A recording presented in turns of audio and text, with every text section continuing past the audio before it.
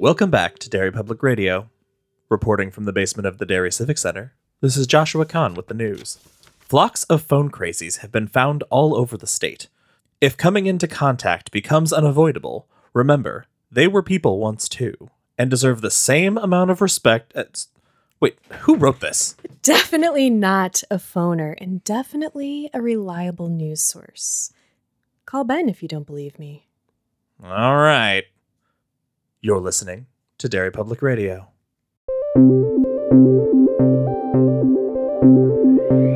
This is Derry Public Radio.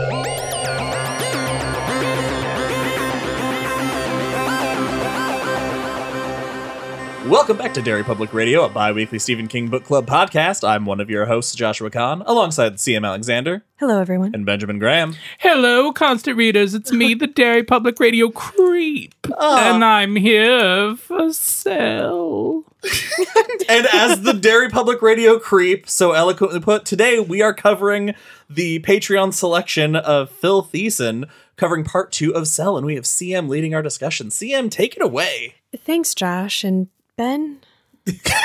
Yeah, I'm here. I'm here too. Oh, did you pass the creep on your way in? Yeah, he's doing some unpleasant stuff. Yeah, dude's kind of a creep.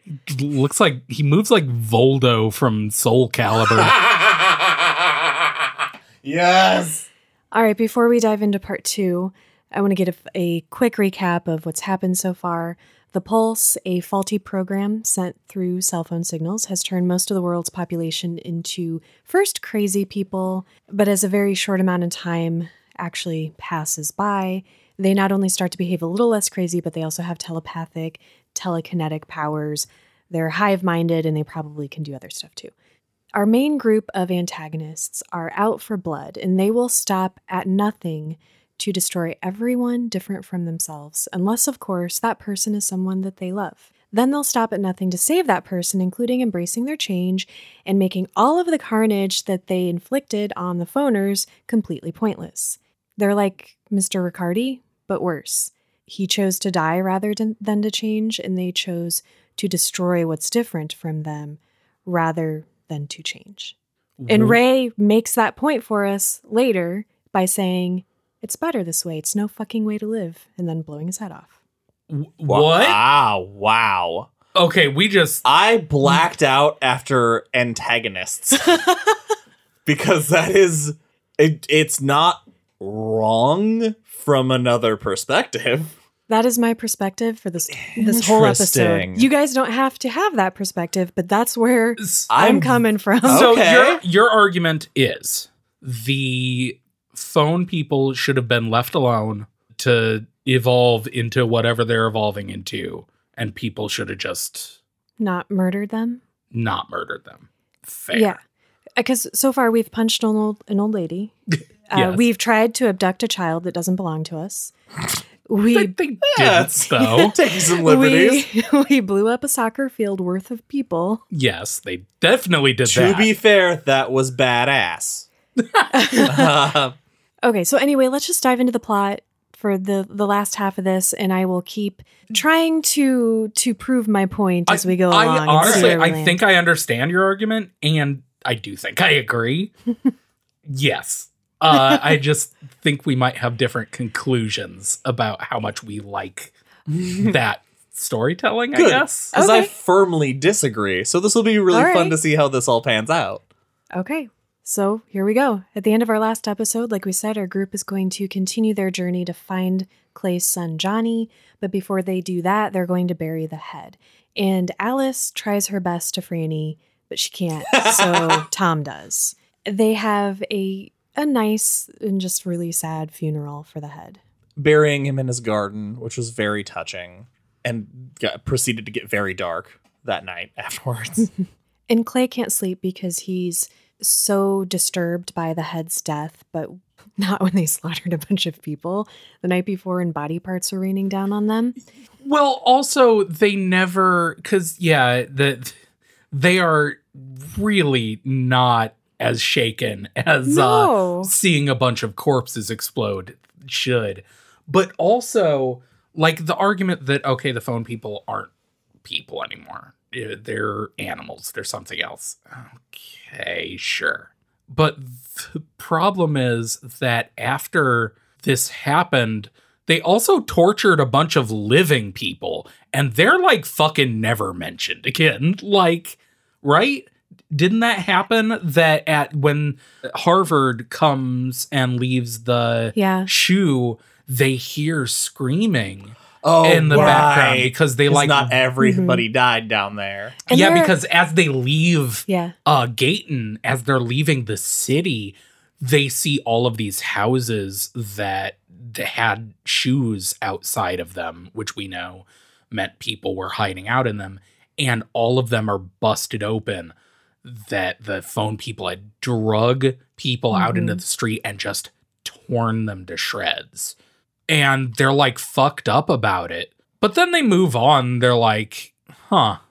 Well, but that's classic zombie movie logic anyway. Yeah. That you can't let yourself, the whole world is dying around you. You can't let something like that in or else you will die. There was a quote in the first half of the book that, the people that can adapt to it will, and they'll survive. Yep. The people that can't will die. And for the record, I'm not arguing that the phone crazies are justified in their retaliation or anything like that, or that they're just good people on their own. They're doing bad things too, but I don't think that justifies the group that is supposed to be our protagonists being just as bad. It becomes more of a point for me later when we meet the rest of our group of individuals. And I do kind of understand and I can forgive the first flock destruction, because the last thing you knew about the phone crazies is that they were just killing people left and right. You didn't know you weren't doing a bad thing. They come to understand that later, and that does not stop them from destroying a lot of flocks and a lot of people. Ben, I don't know if you're going to get this reference, but now I fully understand CM's very weird point, because I remembered she likes the terrible movie Warm Bodies that treats zombies as romantic interests and as people. Okay. First of all, I didn't say it was a good movie. You said it was your favorite zombie movie. That's a lie. I won't have that on this podcast. Okay, anyway, Let's talk about them leaving Gayton Academy. While they are on the road, they discover that all the other normies have been given a message in their minds too. This telepathy is not just between phoners. It can also not be shared with the normies, but they can send messages to them. Yeah, in the same way that they've been having dreams about Harvard, all of the other people who they see in their dreams in the crowd with the phoners, they're also having the dreams from the other side. Oh my God. We'll get to it in a bit, but the moment when I realized that dream was not prophecy, but was instead a tally, rocked my fucking world. I want to talk about that more in a little bit, but first, what did you guys think of... So they run into another group of people at a picnic table, and Clay is thinking, because they don't treat them very well, they're like, oh, you guys are tainted. We can't even talk to you. So it's really our group versus not just the phoners, but the phoners and the normies. And he's thinking about, the difference between collaborators in the underground or terrorists, and it's romanticizing that kind of action. To me, it makes perfect sense that all of the other survivors are signing up for this, because they essentially say they were told that the phoners will leave us alone. If we leave them alone and we leave you guys alone, then we're safe and we can just carry on to where we are going. In a world like this, if a magical voice comes into your head, or in some cases literally takes over the voice of somebody you're with to tell you this, you sign that deal. That's just, as far as I'm concerned, if the three of us were in a situation like this and suddenly a weird voice comes out of Ben that says, hey, don't kill my people and don't talk to this guy. Don't talk to the insane people. Yeah, and then we're square and you can do whatever you want. I'd be like, deal, guy in Ben's head. Yeah, it's also a matter of like, what other choice do they have? Oh, yeah. They don't know how bad that is, like just how fucked they are yet. But I mean, even if they went against this voice, what good does it do? Right. And Alice gets really upset with people about that later and is like, hey, at least we did something. It's like, well, they're trying to prevent innocent people from dying because we all know what that retaliation is now. So doing something, quote unquote, is not necessarily the right thing to do in this world. Well, that's such a slippery slope. There is though. no. It is. It's not. There it's not is as no clear. right thing to do though, because as far as they know, there's no way out. They didn't blow up the thing because they thought it would help them get away. It's everything they do from here on out is pure survival. They did the first thing they did as a step to help save the world from their perspective. Yes. And because they have already signed up for this side of the war, and they see everybody else who's like them turning their back on it to make this deal, I get the call to action to say, well, if we're already on this side of it, we still firmly believe we are on the right side of these are monsters, then staying on that side of the battle. I fully get that. And also, I think in this world that exists now after this pulse, I think kind of the point, what I took away from this is that thinking along the lines of morality like that in this world is part of that adaptation. They don't have the luxury of being like, we're killing a lot of human bodies. It is, we blow these up or we die. We are being led like cows to the slaughter. Yes, they multiple times they say they're even the people that the phoners are saying like you'll go safe, they're just cows in a chute. Like they're gonna die regardless. And in that position, how much are you gonna do to stay alive? Oh, I get it. We're going to put a pin in it for now because the characters argue against those points themselves and later. I know that argument that you're coming up to, and that's the point. I agree with you. Which just makes it so complicated. Yes, exactly. Okay, but we'll get to it because there's some interesting stuff. Jordan is taking the head's death very hard, and that's totally understandable. And I was just a little bit, because I have to bring it up, I'm sorry. Clay notices that Jordan's about to get hysterical. Earlier, when Alice was just upset when they first met her, he considered, like, am I going to have to slap her because she's getting hysterical? Instead, when it happens to Jordan, he's like, well, he makes a good point. And also, he didn't picture Jordan in his underwear like he did Alice. So, as narrated, he didn't. We don't know what he did in his free time. We also hear about what our group calls sprinters. And okay, this is super king. They have an encounter with two of them, Gunnar and a guy who does not, I hate to say this, does not deserve to have the name Harold. And they end up crashing their car a little ways up the road. I thought this was really interesting as well, what Alice does, because of the sprinters. Do one of you want to explain what those are? Yeah, the sprinters are people that have gotten vehicles and are just driving as recklessly and as fast as they can, careening around the road, around wrecks, and it's very, very dangerous.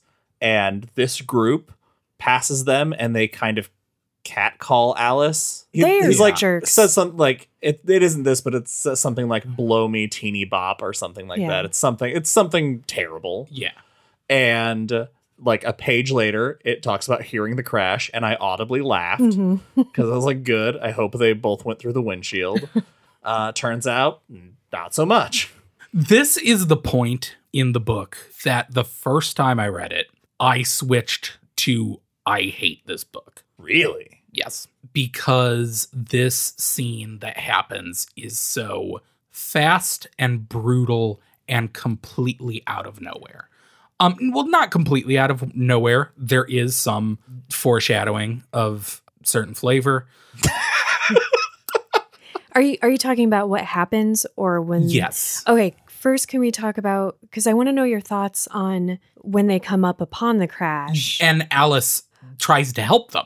Well, okay. From my perspective, which I have taken the stance that these are our antagonists, what I see is Alice taking a page from Clay's book. And they know that people do not want anything to do with them. And just like the woman with the kid in the shopping cart, she's forcing her, like trying to force her help. Like no means no, whether it's your dick or a bandage. It doesn't justify what they do. No, but is there an argument to be made out of a terrible accident resulting in a serious head wound and some trauma, saying that maybe I know better than you right now? I get that you're saying no to my help, but you will die.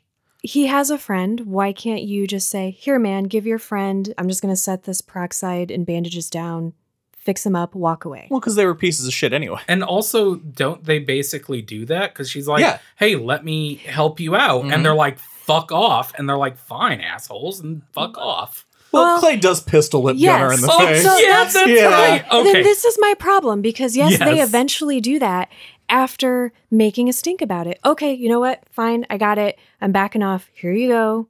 Don't die or do whatever your choice.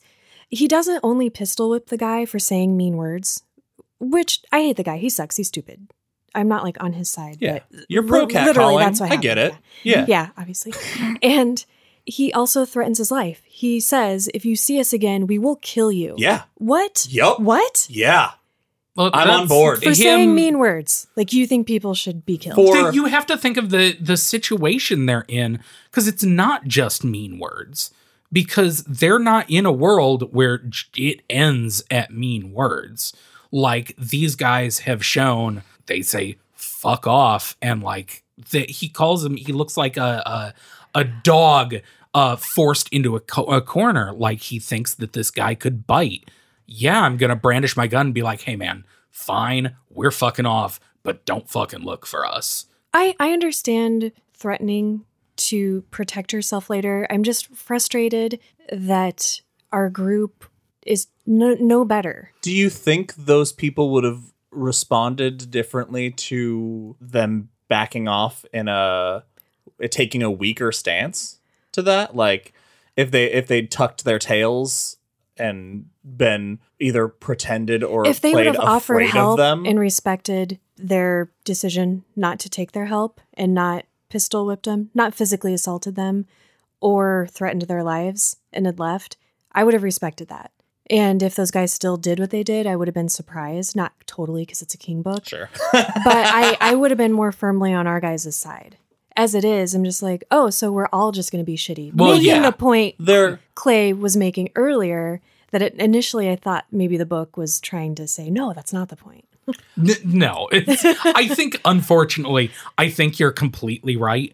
But also, that is kind of the point the book is trying to make. Yeah. That humans, regardless whether they're our group that we're following or anyone else, are just as capable of the insanity and violence and shunning and lashing out as the phone people are. The idea that he describes them as the cornered dogs, but does not recognize that those same traits about themselves Everybody's is very scared. telling. Everybody in this situation is operating off of kind of that fight or flight kind of stuff. I completely understand why he reacted. Like, in a world like this, I understand treating aggression with aggression. Is it right? No. But for survival, I get it.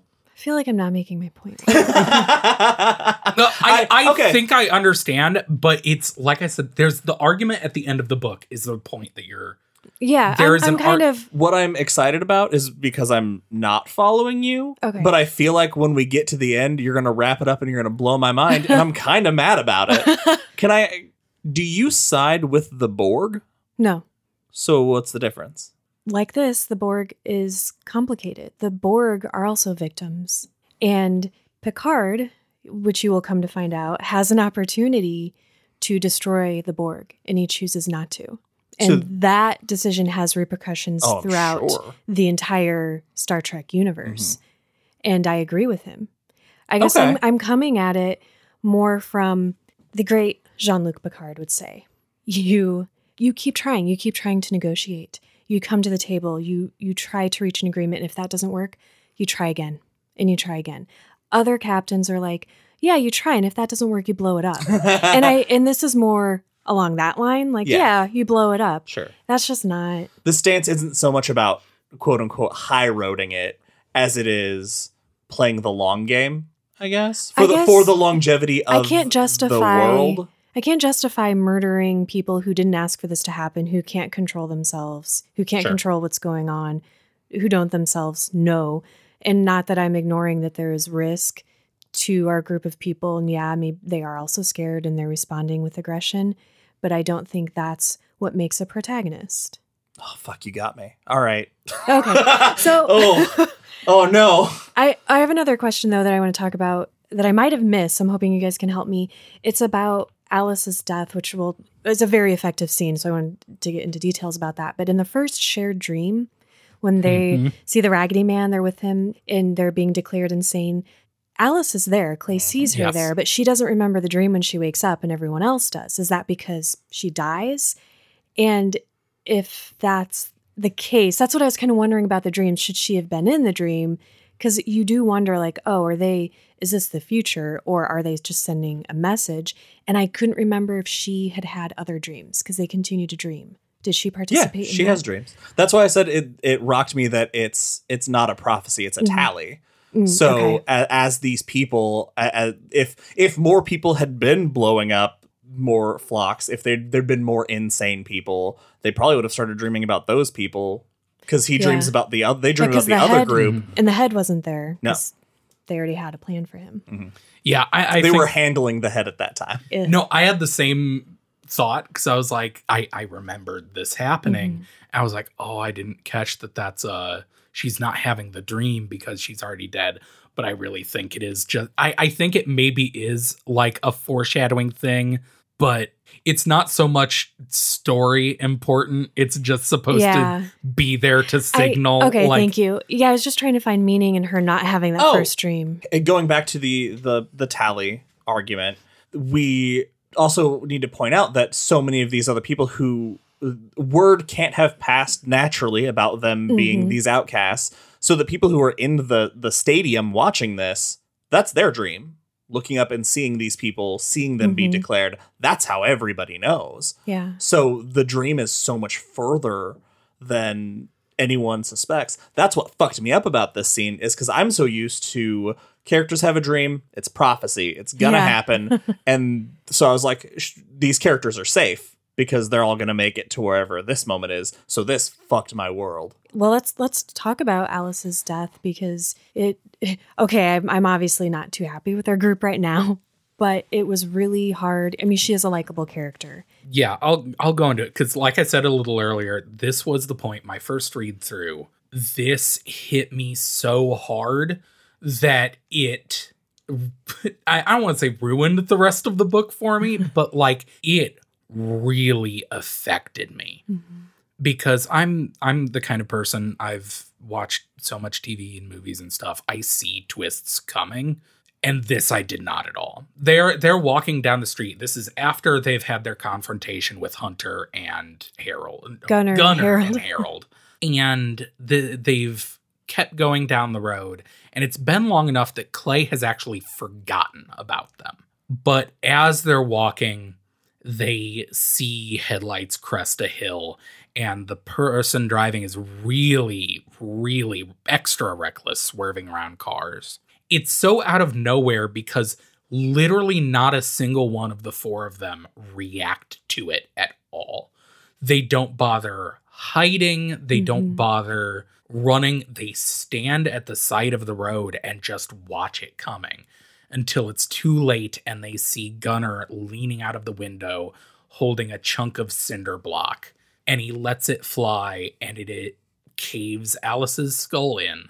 And it is described so hurriedly, no one has any time to react. It's done. And everyone reacts as though it's so realistic in that no one has, it happens so fast, no one has time to recognize that we know she's dead immediately. But Clay wraps her head in a sweater, and they're trying to stop the bleeding, but it is just too late. And it fucking hurts. Yeah. The way they handle afterwards, it's not enough that we see this brutal death, but the slow draining after it is even worse. Mm-hmm. She doesn't die immediately, and she's constantly squeezing her baby shoe and says random nonsensical phrases such as "This garden's over, the roses have faded," the roses fading roses. This garden is over. I preferred her tampon comment because she giggled after, which is eerie. Yeah, like brain injuries are fucking terrifying. It made me hope that whatever is processing in her brain, if she's conscious of any of it, she's having some good memories. Yeah. It just lasts so long, and it's so sad. It's so rare that you beg for another character in your story to shoot another character in the story. Like, I so badly was hoping someone would end it for her. And watching people walk past them, and they look over and they see this, and they're like, sorry, guys, deuces, and they move on. Yeah, we can't touch you. Yeah, where you're off limits. And it got me because the way it was written, it seemed like they asked a group, as their doctor, and they heard them conferring with one another, and it's like, are they going to break the rule, because this is an extreme situation, and they don't, and it's just heartbreaking. And the second they say, no, we can't help, Clay immediately, almost, it seems like to protect himself, says, good, I didn't want them coming up anyway. This is private. This is private. This is our time. It's so sad. And like I said, the first time I read this was so difficult to read. I hated the rest of the book. I was so mad that they would kill this character, that the connection between these four is so strong. It was like a betrayal. Rereading it now, it still hurts, but it's interesting. I like it mostly because of our discussion last week. This is a comedy, right, guys? But it's still Stephen King. I was pushing that last week because I remembered this coming, and I was like, it's weird how funny the first half of this book is, but from this second half that we're covering this episode, this second half of the book is our main characters losing. Yeah. At this point, Fading Roses, This Garden's Over, our good guys lose. And halfway through the book. I was thinking something very similar to that, not quite as eloquent. It was just coming through my mind as this reminds me, not the style, but how it makes me feel and kind of how bleak it is. This feels like a Bachman book to me a little bit. It's bleak and it's like, am I rooting for anybody? I got so upset I had to put the book down after this chapter, for sure. I was hurt by this death. But the moment I felt betrayed was when the Raggedy Man speaks through her. Ooh. He could have spoken through any of them. He chose to speak to them through her. And that made me so mad. I cannot remember the last time I have been legitimately angry like this reading a book. It hurt. It hurt even worse. I wondered, because their powers are evolving, was that because she was damaged and it was easier to talk through her, and they didn't yet have the control of people like they later very much have? Not less gross, but I could definitely see that, because it occurred to me that, like, well, he's talked through Clay, but he was also standing right in front of Clay when that happened. Yeah. So yes, okay. Which is that makes me feel less hurt. And it's an interesting idea to play around with too, because their brains are kind of damaged because there's an issue with the pulse. And the bodies, like, they're dead people, essentially. We should also mention what that message is. The last message, the last words that Alice speaks before she dies is looking at Clay and saying, your son is with us. He just wants it so bad to be alive. All right, so the three make it to Clay's house. So it's just Jordan, Tom, and Clay now. He finally embraces his resentment for his wife, leaving him and wanting him to pull his weight in their relationship. You really want to hate Clay. I really am hating Clay. I feel so bad. I didn't start that way. It just happened. Okay, in the very beginning of the book, he's all about his family. He stays that way with Johnny, but he's got this paperweight that Ben, you kind of made fun of, but Because it's dumb. but what was interesting in that scene though too is that he's wanting to reconcile, and he's like, I think she does too, or she would be willing to consider it, because the last thing she said to me this morning was, I'm pulling for you. Like, she's supporting him. She just wants him to be in this with her and help her. That's a lot of burden to put on someone's shoulders. If they're willing to shoulder that burden for you and give you time to pursue your dream, great. Maybe there's a deadline to that. That's a conversation you guys need to have. And so I found it a little bit frustrating, and maybe this is just natural and it would happen, but they go to his house and he sees a note taped to the door, and it's just like a piece of Scotch tape. And you can tell that, if they had arrived any later, it probably would have blown away in the wind. And he just is like, Sharon, that bitch, she's so careless.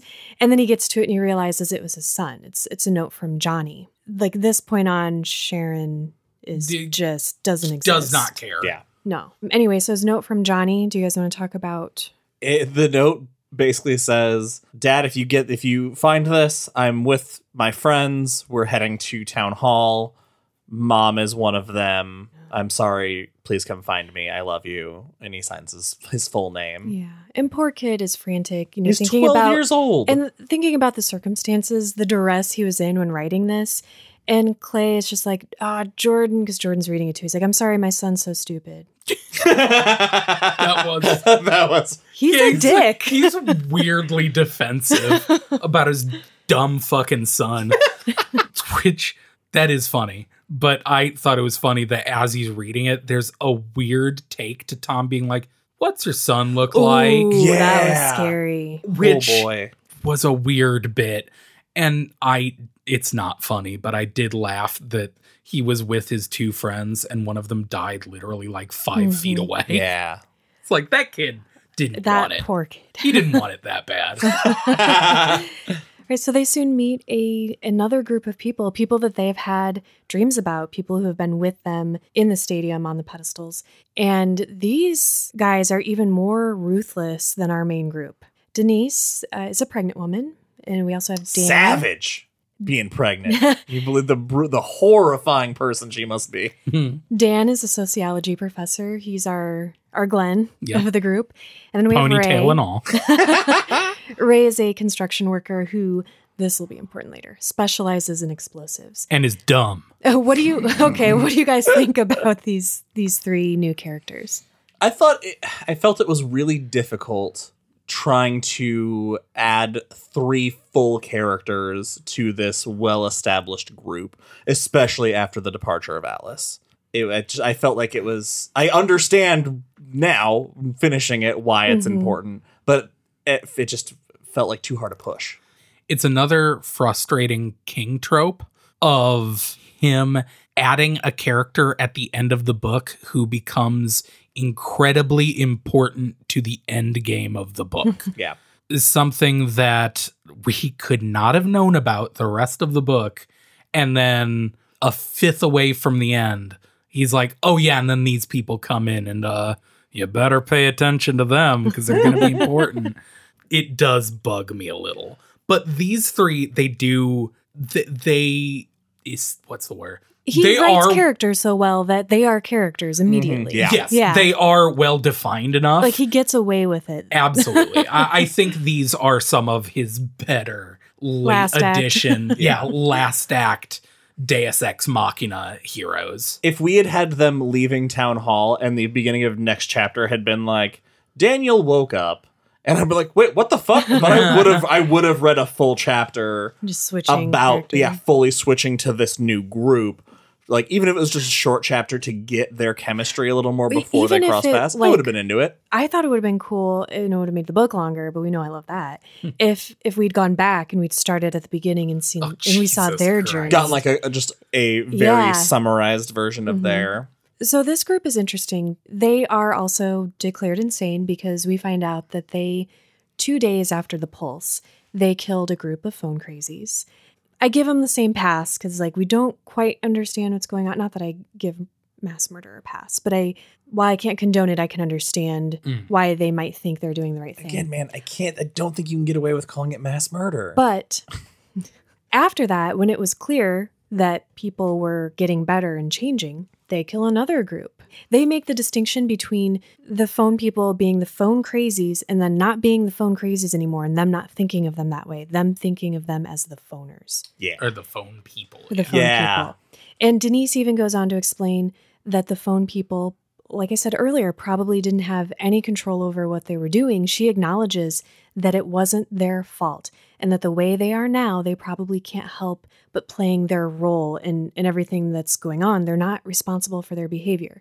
And then they acknowledge themselves later, this is me putting things on the group, that whenever they kill a flock, the reprisal is that a bunch of normies are killed. So they are responsible for those deaths, knowing that moving forward. So that's why I gave them a pass on the first flock they killed, but not any flocks after that. Because who are they to take that risk and endanger people, normies, quote unquote, who don't have the hive mind, who would have no idea that this is coming at them because they didn't do anything. Some other group somewhere else did it, but they're going to pay the price for their actions. Okay.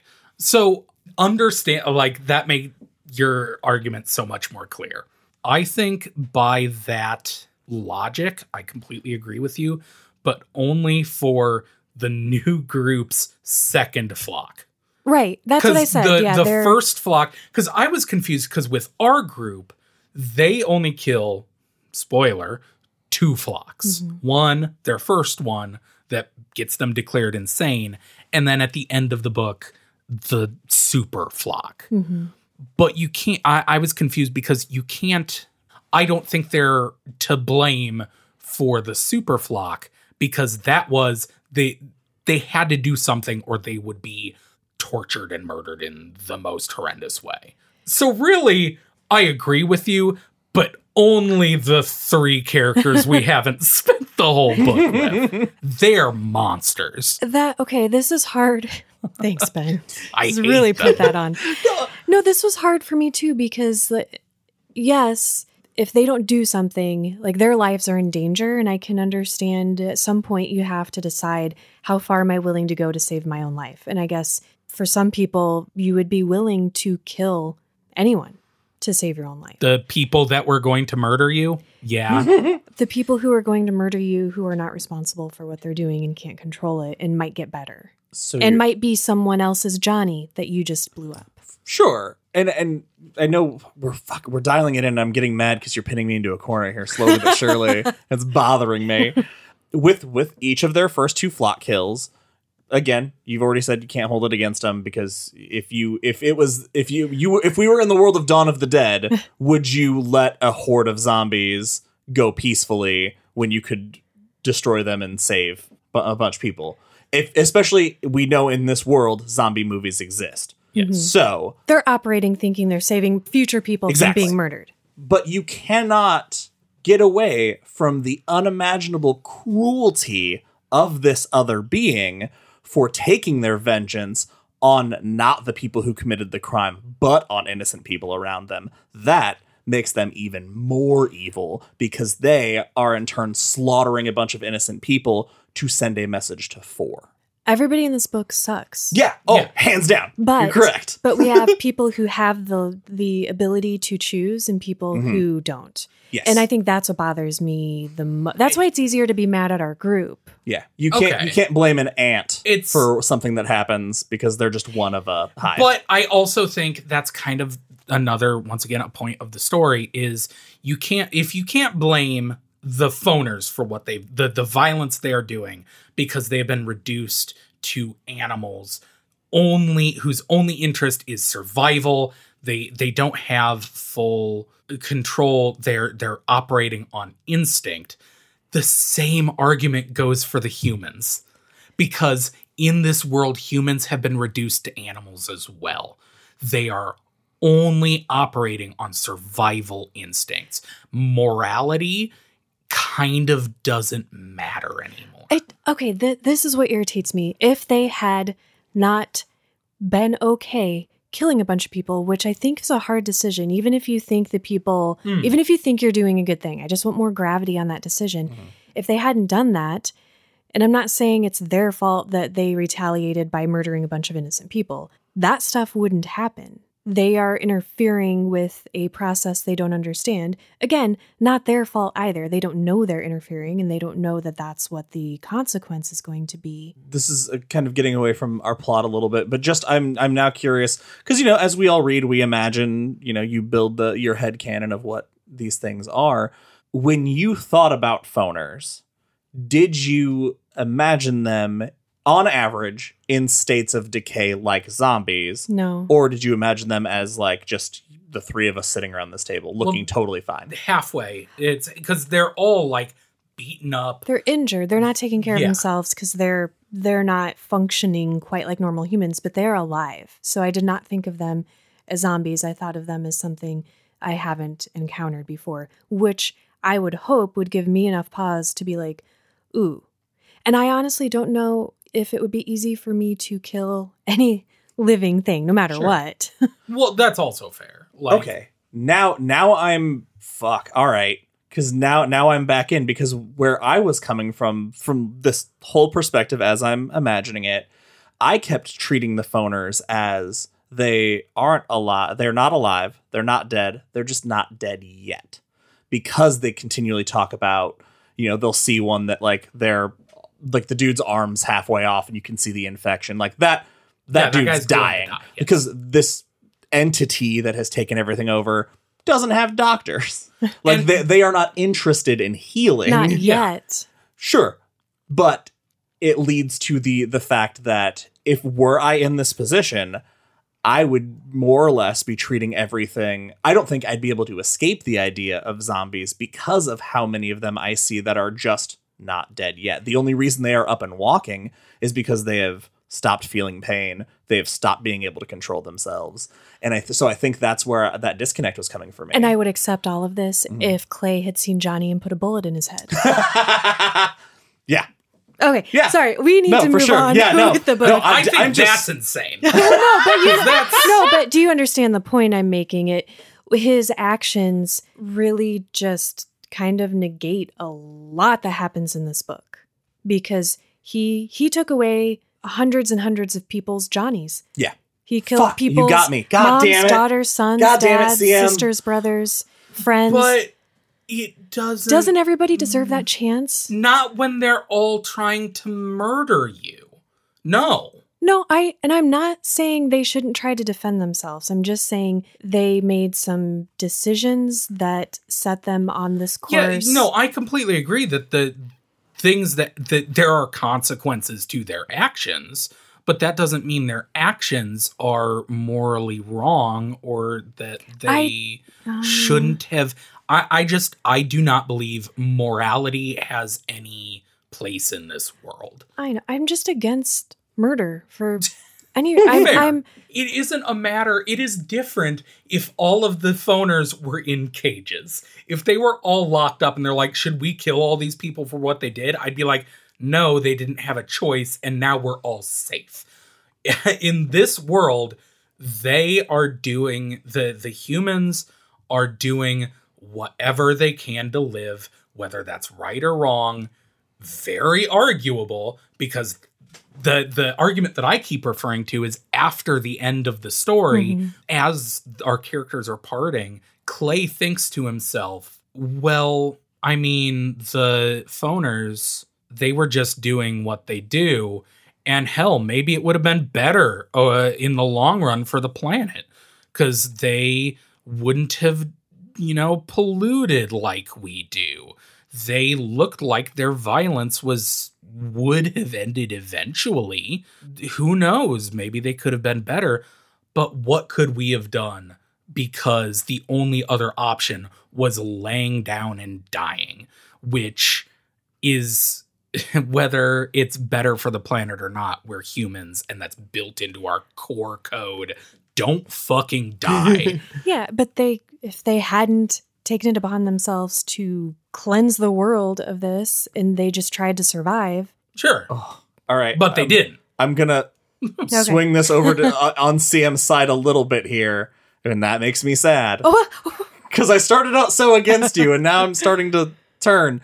I bet you, if a lot of this would be different if Kashwak was these dead zones, if they were bringing these normies to live in these spaces, like this is the New World Order in concentration. Yes, if you get this space and you get to be safe, we'll leave you alone. That's where peace happens because we're the superior power. Blah blah blah blah blah. Still not great, but it can end there. I bet you, even if that were an option, they would get there and Clay would still say no and keep fighting solo to find his son. Which he should, because you're literally describing colonialism. Yeah. Oh, I'm aware. I'm absolutely aware. Yeah. I thought about that several times as they were talking about these dead zones and making like, this is where you live now because we are the superior power. Yeah, interesting thing to It's play around with. Yeah. Okay, another interesting thing, and then we're going to move on from this. What did you guys think of Dan posits that, this might have been two weirdos in their garage that sent out the pulse?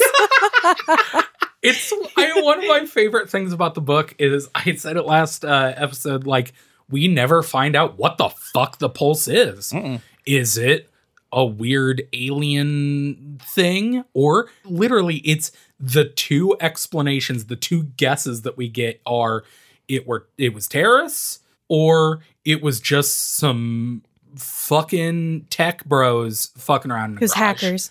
Yeah.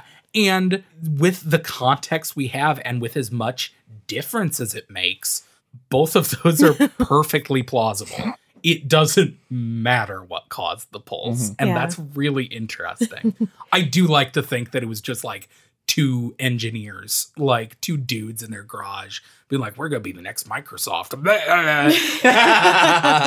I also really appreciated how King addresses for us the fact that if the phoners can't speak or behave in many typical ways, how could they make signs about Kashawakamak? So he's like, okay, I think the survivors posted the first signs because they were like, oh, this place doesn't have cell phones, so that will probably be a safe place. But then he questions the idea of that and the graffiti and everything, the other signs that they've seen that are spread so far, which I did not see coming at all. Because we talked last episode about how crazy it is that this information travels so quickly. Like people can get important information among themselves, our normies. So the phoners planted things in the normies' minds Which is before we brilliant. even were aware of that. God, that's so good. Which is way scarier than I think when the Raggedy Man Yeah. even speaks through them. Mhm. Like that. And there's so little attention paid to this conversation and this detail. King doesn't make it a big deal. It's just like, oh yeah, this. And it was upon re-listening that I was thinking of the implications of that. I was like, holy crap, he got me. So our new group tells Clay, Tom, and Jordan that they want to go west, even though everyone is being given the message to go north. They don't trust that, like you guys are saying. They think they're being led to the slaughter. And Dan is also warning them that he doesn't think the Raggedy Man is a man, but he is the representation of the flock. And it makes total sense if they have the hive mind. He also says that they are supposed to show our group something. And I love this scene. I think this is so fucking cool. They take them over a hill and they see that Gunnar has been stripped and crucified, and that his buddy Harold was clearly forced to do the crucifixion and then slit his own throat with a shard of glass. Fucking awesome. Because one of the other things that he says through Alice's head is they'll be punished, not for you, but as a symbol to everything else. Yeah, they will be taken care of, not as a favor to you, but as a warning to others.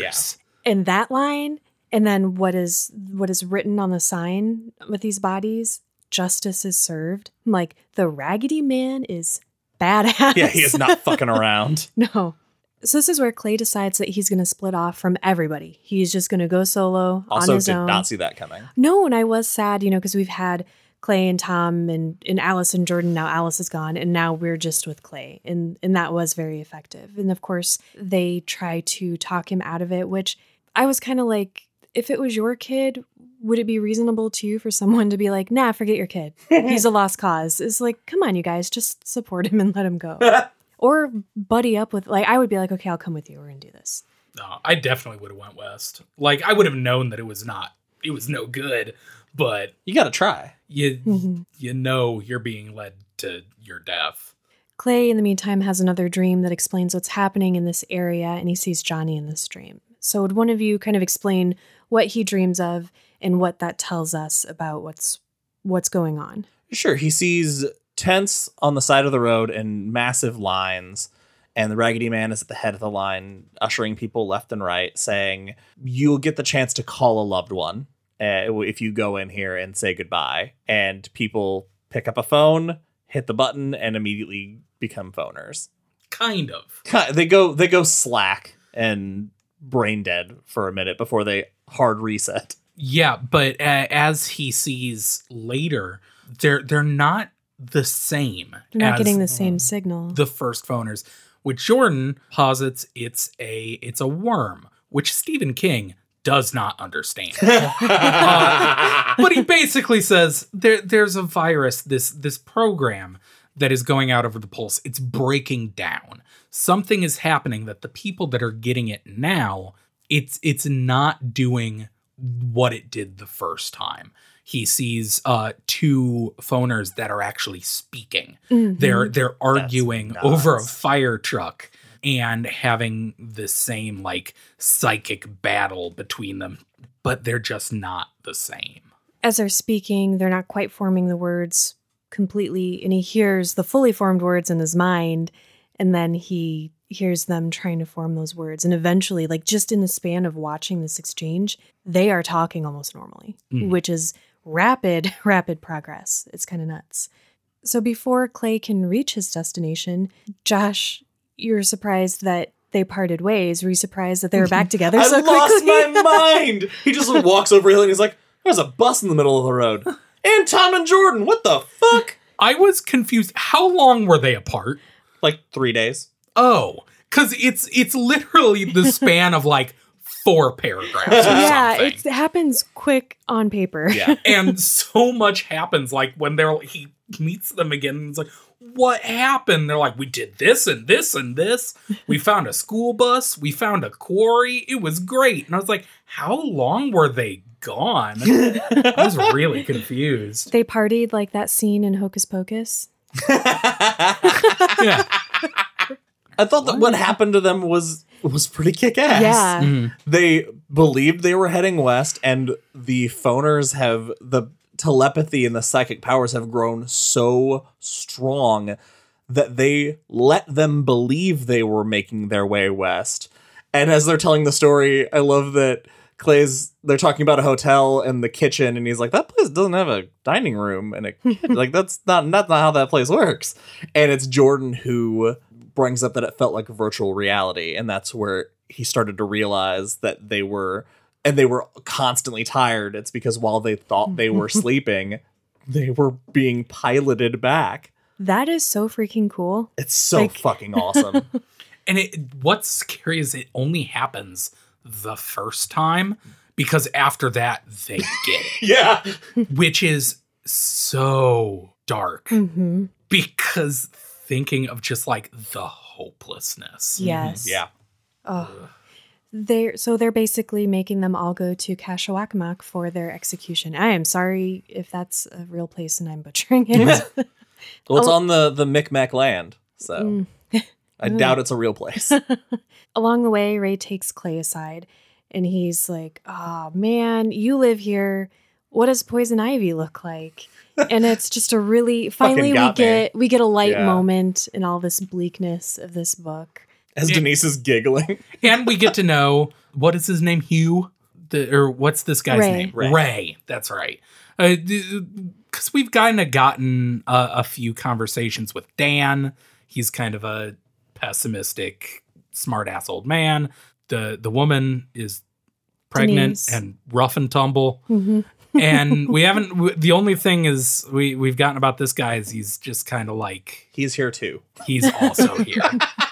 But now we're like, oh, he's a fun guy. Yeah, full of laughs. Full of laughs.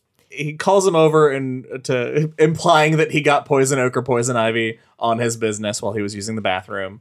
And the rest of the party laughs at him. And Clay goes back there and he immediately changes gears and he pulls out a cell phone and a piece of paper that has a number on it, and very quickly and very seriously is like, take this. I just hope you'll know when to call this number, but you have to call it. It's the only way anybody's getting out of here alive. And seeing the desperation in his eyes, Clay doesn't even give it a second thought. He grabs it, and after he takes it and he's distracted by the phone, Ray quickly reaches for the gun in his waistband, puts it under his chin, and blows his head off. My first time reading it, I'm sure all your first time reading it, did you make the immediate conclusion he wired the bus as a bomb? Immediately when he handed him a phone, I was like, it's a phone bomb. He turned the bus into a bomb. He talked about him being good with explosives. I didn't even remember that. Oh. I've watched enough of like movies that the phone is the detonator. And it's funny because at the end of the last episode, Ben asked me how this ends, and I was like, I don't know, explosion. Okay, what if we knew Ray like we knew Alice, and then this next scene happened? Because everything picks up very quickly after this. They don't even get to, they try to bury him.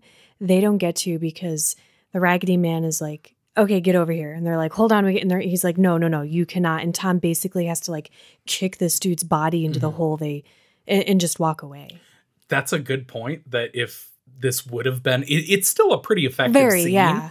But if it would have been a character we actually cared about. If it was Tom. Yeah. That would have fucked me up. Yeah, because as it is, it's this Ray guy's pretty much a nobody that we've just been introduced to. He's had the least characterization of the three. Then he goes and does the most heroic thing in the book, or the most sacrificial thing, at least. Like this guy that we don't know at all gives his life to save the day. Gives his life to maybe save the day. Because he can't even tell him the plan. Yeah, gives his life to save the bad guys. I know. I'm just... Right. We're going to move... It moves pretty quick. So they are made to get on the bus and drive to Kashwakmak. And they get to the fairgrounds full of phoners. Like, this must be a pretty big fairgrounds. Ours, I don't even know what the capacity is, but I assume a couple thousand people in this area. And they are locked in a casino hall together. And Clay sees Sharon, and she is a phoner, and she's obviously, like messed up. Part of her ear is gone. She died, or not died. She became a phoner, roughly, I guess. And he has absolutely no care or sympathy for her, except to notice that she's wearing... She does have rockin' tits. Yeah, the white shirt that he prefers to grab her nipples in. That did suck. I wish I was exaggerating that part. No, it is so jarring that literally the only thought he has when seeing his wife who he wanted to reconcile with. Yes. And he just sees her and is like, man, she was fucking hot in that shirt. Ooh, yeah. And then like shoves her and says, get out of my way, bitch. It's like, what the hell? I think this is why I'm so against our group. These little moments with Clay got me. It's so bad. I agree that Clay isn't the best dude. He's a weird guy. He has a lot of moments that are just like, there's something off with him. But I think everything that happens it makes sense under the circumstances. I think he's just crazy. Yeah, I think he's lost. I think all of our characters have pretty much lost their minds at this point. Yeah. I think if he did not become crazy after the incident with the head, he definitely is is crazy when Alice dies. Yes. So our group is locked in this place together, and they're trying to figure out what to do. He doesn't know the purpose of the phone and the slip of paper yet, and he decides his version of meditating, which is drawing in his mind, because he doesn't have anything to draw with. And that's when he starts, when he has a moment to sit and think and just focus on something, his brain's kind of opening up and he's realizing what Ray intended. The setup for this was cool too, because he's like concerned that the Raggedy Man is going to know he has a cell phone. Then he's, Ray had made the point even to him. Cell phones are on everybody's minds. It doesn't matter. He'll just be like, okay, whatever. And he is. He's a little perplexed as to why he has it, but he doesn't care. He doesn't know it's a tool or He even a makes weapon. the bad mime gesture for phone and laughs. Like this guy's real stupid. So let's talk about the plan that they put into action, including throwing a kid out of a window. That's step one in most of my plans, if there's a child around. And why this area is meaningful in a way that the phoners and Raggedy Man did not realize. Yeah, so the Pulse happened while Carnies were setting up for this big expo. And at the top of this tower, there's this flashing beacon, which turns out that it was an illegal signal booster because they want to draw customers in. Customers aren't going to want to come to a place where they can't use their phone the entire time. But nobody whose mind they read would know that, except for the Carnies. He pieces together that there's the bomb in the bus and the phone will be the detonator, and the only person who could fit out the window is Jordan, and asks him if he knows how to drive. It doesn't go through them doing the plan, but I like that he makes Jordan repeat the plan step by step and corrects him. Like they've drilled it because they've only got the one shot at this. They break the window, send Jordan out. And this is my favorite part of the ending. Yeah. Because we don't follow Jordan. No. And it leads to so much tension. In any normal book, we would now follow Jordan in his heroic journey to the bus and all this. But having all of them together, looking, waiting, listening, added so much tension. And I thought it was such a brilliant choice. I thought you meant your favorite part was when Jordan comes back and just runs over a bunch of people. Also cool. Good job, Jordan. Okay. I did think it was pretty great. But with everything Jordan's been through, he deserves to blow off some steam. Well, when you find out his rationale is losing the head fucked him up, and this knowing that in his head and his heart, he really feels if he could get this bus just further over here, he can end this and get revenge. And if you gave a 13-year-old kid the chance to save the world and avenge the person who meant the most to him at the time he needed the most, he's taking it. It only sucks because he notices that they're improving even then because and he refers it back to the worm in the system. They are walking around at night now. So some of the more recent phoners don't shut down at night. And they seem to be more like classic zombies in that they'll like reach out and grab at him, but he's like beats them off. He fights them off. They're not as aggressive as they used to be. They're not crazed. Yeah. I'll kind of take this the way I took the first explosion. They blow stuff up and it's pretty cool. It's fucking rad as hell. When the bus explodes, and it's as cool as the first explosion with the rain of gore, which I thought was just very cool to read about. The moment that I would like to point out is that it tears off a whole wall of this place so they're able to get out. And as they're describing all of the body parts and stuff that they see dropping around, the one that stuck out to me was describing one of them as a flesh canoe filled with blood. I was just about to say, personally, this part bothered me because of the phrase flesh canoe. I was like, that's metal as fuck. It is extremely metal. I gotta give it that. Right in front of Charlie the Choo Choo, if you can believe it. Oh. Flesh Canoe's a metal lock or a death clock song. Yeah, the Charlie reference was cool. And they got the Raggedy Man. Yeah. A piece of shrapnel tore through his chest. More importantly, that bitch Sharon, Clay got his divorce. All right, our survivors decide to head north because there's more spots without cell service, so possibly less phoners, and they think that the winter is going to wipe them out. Although I disagree with that because I think they're kind of evolving, and I think they're going to have that sense of self-preservation kick in at some point. This is also based on Clay's completely irrational theory that they must be 70% dead, which is completely based off of nothing. It's based off his need to justify how many people he's murdered.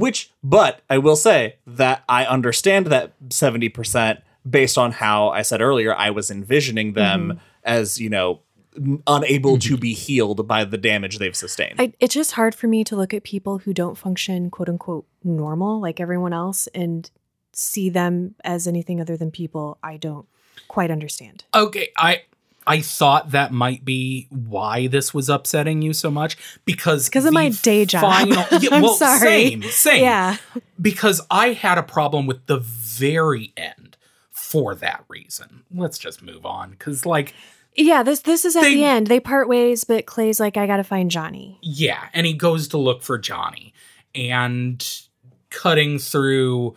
Well, I do want to mention that in this section, as he's walking back south, mirroring our journey from the beginning of the book, one of the first things he finds when traveling on his own is two phoners arguing and fighting on a bridge. And they fight each other and they float up in the air and then they bite each other on the nose and they fall out of the air. But then they get up and just kind of look at him and part ways. It's the scene with the guys fighting over the keg from the beginning of the book. Everybody's the same. Yes. Yeah. It is such a cool way to why show murdering each other isn't justified. That the phoners and the humans, they've all went crazy because of this whole tragedy. You don't have to have the pulse to have gone crazy. Yes. But he finds Johnny. What was the point I was trying to make? I don't know, but I do like his journey. It's just the way it's written is very cool. He's alone and you feel that loneliness. And he's trying to send messages, trying to put a picture of Johnny in the phoner's mind to communicate with them. Yeah. He also finds a phone because Jordan's like, hey, if you hit him with another signal. Again, based on nothing. It might reboot his brain. Well, he's a computer genius. It might reboot his brain. Sure. Based on nothing. It makes as much sense as any of the theories. Yeah, I remember what I was going to say. So the thing that bothers you is equating the phoners and a different way of thinking with people in real life who have a different way of thinking and that are still should be treated as people. I got that from the ending because he finds Johnny. And Johnny is different. He is... feral, kind of? Well... That's how he's described. That's what we're supposed to take away. Yeah. But I agree with I understand what upset you because the way he's described is he was just described as a neuroatypical person. He's basically described as an autistic, he can't talk. And I agreed because I didn't say that way because I didn't want to color your guys' opinion because that's my personal take from what I do for a living. No, I absolutely got that same thought. And when he was thinking, he's like, do I want to test this dangerous thing of trying to give him the pulse again? Or is it really even worth living with him like this? That bothered me. That I did not like because I was like, yeah, of course it is. Clay sucks. He's just a person. But I think there's a difference between that and Johnny is not a phoner.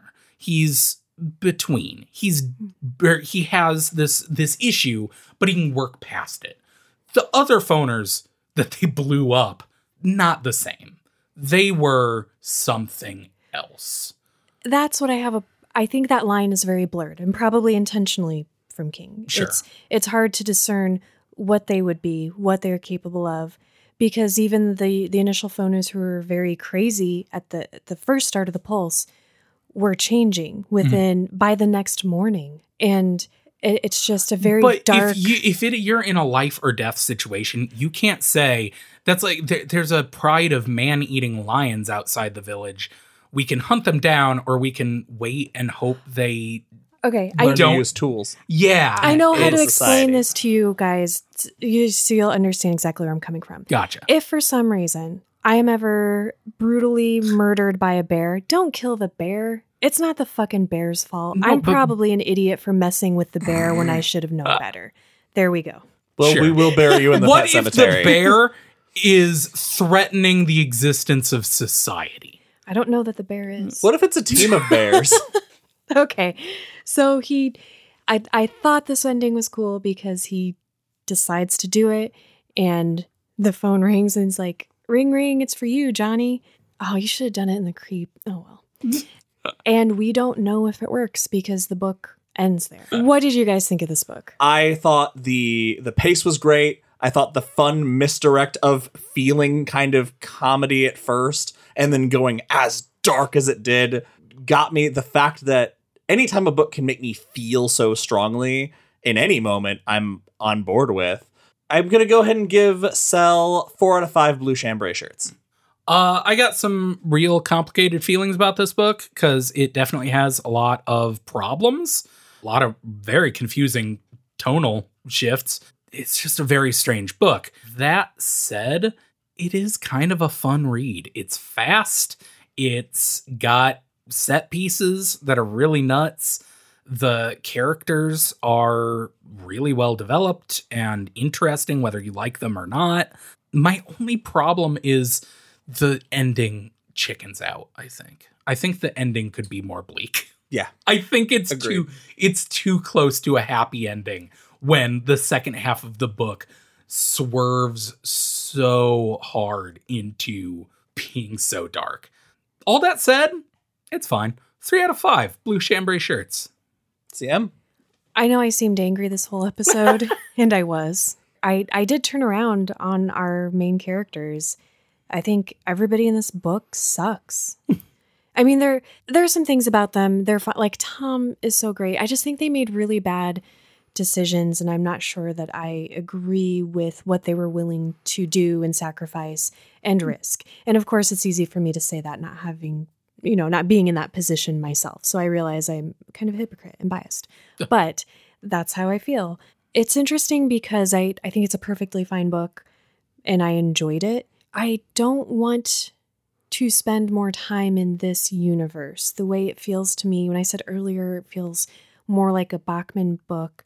It's not a place I want to stay and hang out. And none of the characters are people I want to continue to get to know. And I don't want to know their journeys. They didn't quite touch me or intrigue me in that way. That being said, that's just my feeling about it. And it didn't take away from how good it was. And all the points you guys made about the pace and everything and the character development. And I liked the tonal shifts. I thought that was just, I love a book that's one thing and then it's like, what happened? What am I reading now? So I enjoyed all of those aspects of it. So I'm going to give it 5 out of 5 blue chambray shirts. What? This always happens. It's so great. Just we argue the whole episode. Oh, you're so upset about the book, and then I give it 3 and you give it 5. It's so fucking good. That's it for this episode of Derry Public Radio. As always, thank you for listening. Join us for our next episode where we will be watching the film Cell. For Benjamin Graham and CM Alexander, I'm Joshua Kahn reminding you, yes, they had been born in violence and in horror, but birth is usually difficult, often violent, and sometimes horrible.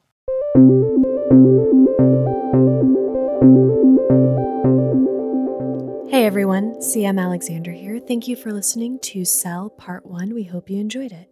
As always, follow us on Facebook and Instagram at Derry Public Radio and Twitter at Derry Public, and send us an email at derrypublicradio@gmail.com. Thank you again to Phil Thiessen for selecting Cell as part of our Patreon selection series. That's all for now, listeners. Goodbye.